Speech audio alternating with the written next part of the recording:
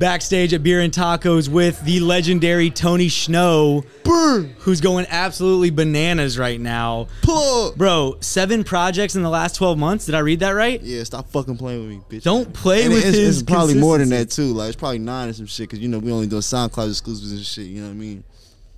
The consistency is crazy, bro. Like, how important do you think that's playing into your, like, success right now and your trajectory? It's very important, because it's showing the people that I'm better than you bitch ass niggas. Like, y'all suck. Get your weight up. Can we expect that to continue, or are you going to slow down? The rest of my life it'll be like this, because I'm independent. Fuck a label. I'm doing the same shit you rap niggas doing with a label, independently. Amazing. I drop when I want to drop, unlike you niggas. So Plug Motivation is the latest, inspired by Jeezy's, you know, Let's Get It Thug Motivation, cover art and all. Mm-hmm. What was your favorite track off the project? I'm going to say, either if it wasn't 5 Ps, it was Everything I Should. Yeah, 5 Ps though. Yeah, that's what started the project. That's what made me like, okay, I'm doing a Plug project now. Yeah. So I feel like a good album, it takes you back to like when you first heard it, right? Yeah. So paint us the picture of like where you were at when you first heard Jeezy's project, right? Do you remember like what time in your life you were at? I know my mom was playing that, and I was in I think I was in elementary or middle school type shit, and I just remember her playing it. I remember her like I don't know if it was consciously, but it was because like my stepdad is from Atlanta. She from California, so like he was putting her on the music. So I just saw her like becoming Atlanta, like, you feel me? Like, we're hearing that, and like she was transforming it into an AT-alien right before your eyes. She started listening to Outkast and Ludacris after that. You feel me? Like, I think that was like Jeezy was like the first Atlanta artist I seen her on type shit. Yeah, that's hard. That's hard. So you said quit that rat race, chase your dream in another interview. Yeah. Like, when did you start chasing the music dream? Probably when I got out of high school, or maybe like the year before I got out of high school. I decided I wanted to take music serious, and then I bought my own studio, and that's when I really quit the rat race, when I bought my own studio. Hell yeah. Now you got to invest in yourself for sure. Mm-hmm. So before you had the dream of becoming a rapper, like, did you have another dream prior to that? If so, what was it? I think I wanted to be a fireman. Yeah. I think I wanted to be a fireman. I feel like that's such a classic one, right? It's like lawyer, doctor, or fireman. Like, those are like the three, or of course, like basketball player, you know, or rapper. Yeah, I didn't want to be typical. I never wanted to be the, like, you know, growing up in where I grew up from, like, you know, that's the basketball rapper, dope dealer. I was like, I want to be a firefighter, but like, that was a superhero to me. You feel me? Absolutely. Because it's not the police, because they, you know what I mean? You know, they doing what they doing. Pyramid, I don't like blood like that, you feel me? So firefighting, that was the superhero that I thought was cool. For sure. What are the definitions of plug? The boss, the head honcho, the CEO, the one with the power, the one who called the shots. You know what I mean? What about plug music? The boy who called shots music. the CEO's music, the boss's music, the honcho's music, the one nigga with his hand in the pot music. You feel me? Absolutely, bro. Yeah, we're going to have to get you on for a full sit down, man. We got plenty of questions, but I just wanted to take a few minutes. We appreciate you tapping in with us. Hey, I appreciate this you. This is Tony Shhnow, One More Time Podcast, Beer and Tacos. We out. Bow. We got Domani here backstage at the Beer and Tacos reunion show. Yeah. We're on the One More Time Podcast. Domani, appreciate you sitting down. I listened to another interview. You talked about a party at Diddy's house. Okay. And there was an open seat next to Jay-Z. Right. And you were like overthinking shit, and right. you didn't end up taking the seat. Chance the Rapper stole the seat. Right. If you would have sat down next to Uncle Jay, what would you got to know now? You've had so much time to think about it. I really ain't thought about it again, for real. Well, let's think about it. What would you say to Uncle Jay? What'd you ask him?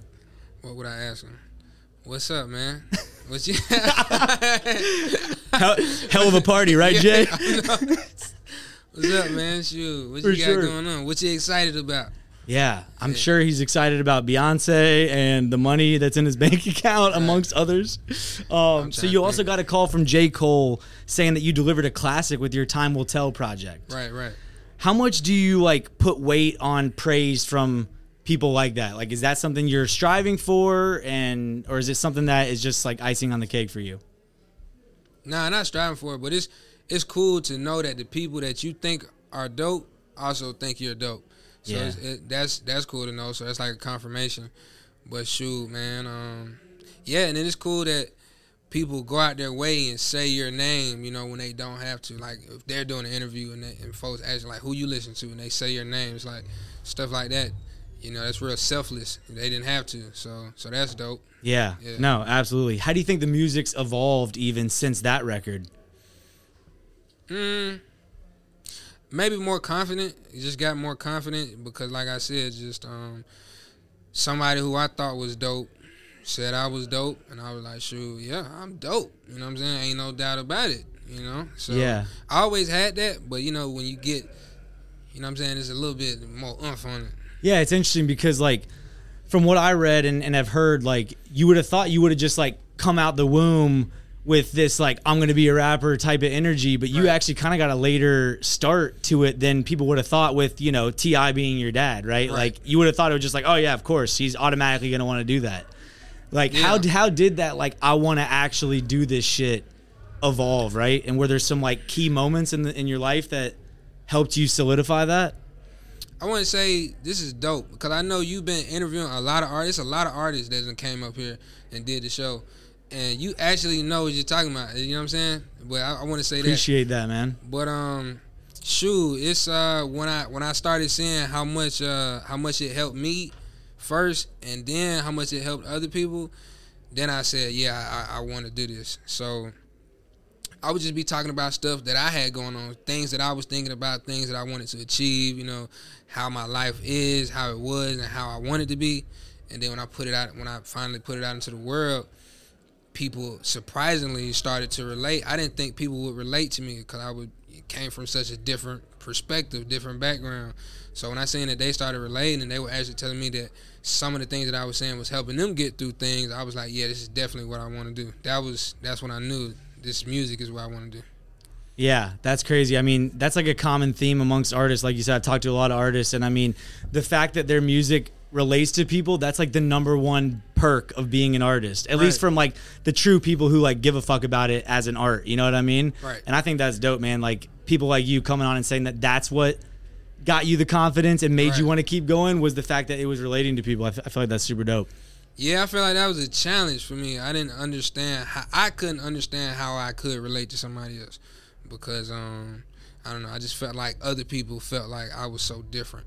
So yeah, and it's weird because when we're, living our lives, we don't think about that there are other people out there that could benefit from like my experience. Right. And that goes for just, people that don't make music even, right? Like there's something to learn from people from all walks of life, you know what I mean? Exactly. So it's cool that you recognize that like my experience, you were like iffy about whether people were going to, resonate with it, but then when you see the reception, that's got to like get you wanting to get back in the lab and like cook some more shit, Exactly, and then just music just helps me personally find myself a little bit more, find out what, because I be surprised myself when I say some stuff sometimes. Hell yeah. I'm like, wow, I said it, so I guess I meant it. I'm like, dang. Yeah, it's no, kinda for like sure. therapy. For sure, bro. Well, we appreciate you stopping by the One More Time podcast. Appreciate We're going to have to get a full-length interview in, man. Yes, sir. You got a whole story to tell, and I want to help you tell it, so appreciate you again. Thank you. Domani, Beer and Tacos, One More Time podcast.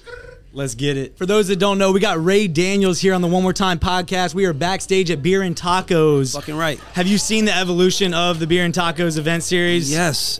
I'm so proud of my brothers, KD, Meshach. I'm proud of them because,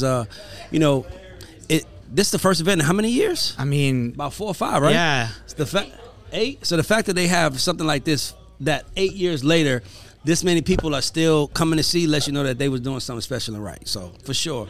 Absolutely. For sure. So did you just release a book recently? No. Because I ran into you and you were like doing some book promo. What was that? No. I was doing so I got a podcast, of course, and this guy basically was like, good friend of mine, Brian Calhoun, was like, yo, I got a book.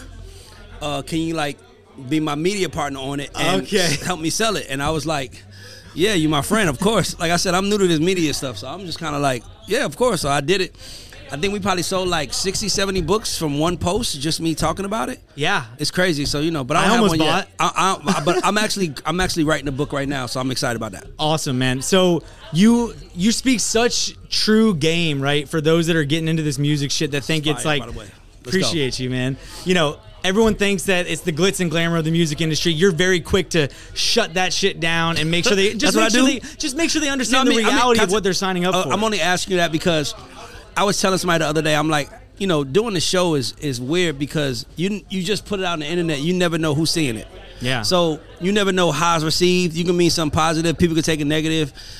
So for me, when I hear people say their opinion is like, damn, am I shutting shit down? I think for me, it just took a long time to. I put it like this. I remember praying to God, if He got me here, that I won't be a sucker. You know, like I'm like, man, God, if you let me get to that place in life where I'm successful, I won't be a sucker. I'll be solid as they can be. So and I feel like this, man, like if you know something, you should tell people. Yeah. One day my son might walk through here, and if he does, because he's my son, I want people to treat him with respect. Cause like, oh, his name is Ray Daniels. Oh, you Ray Daniels' son? All right, man, come on, man, you come. And that's gonna be based on what his dad did. So, or I could be a fuck boy, and people could be like, that's his son, fuck him. You know what I'm saying? Like, people don't think about shit like that, but I that's always been on my mind. Yeah, I have a 6-month-old son, and I'm starting to just acknowledge, like, congratulations. Man, yeah, thank you. You know, what I do does have an impact on, like, how my son's going to get treated in the world. Exactly, yeah. And so you and Barry Hefner probably are, like, the top two, like, shared. I think we like cousins, by the way. Yeah, we are cousins. Like, actual, like, blood cousins, potentially? Well, we cousins through blood. Basically, his nephew, I just found out, is my nephew, too. Wow.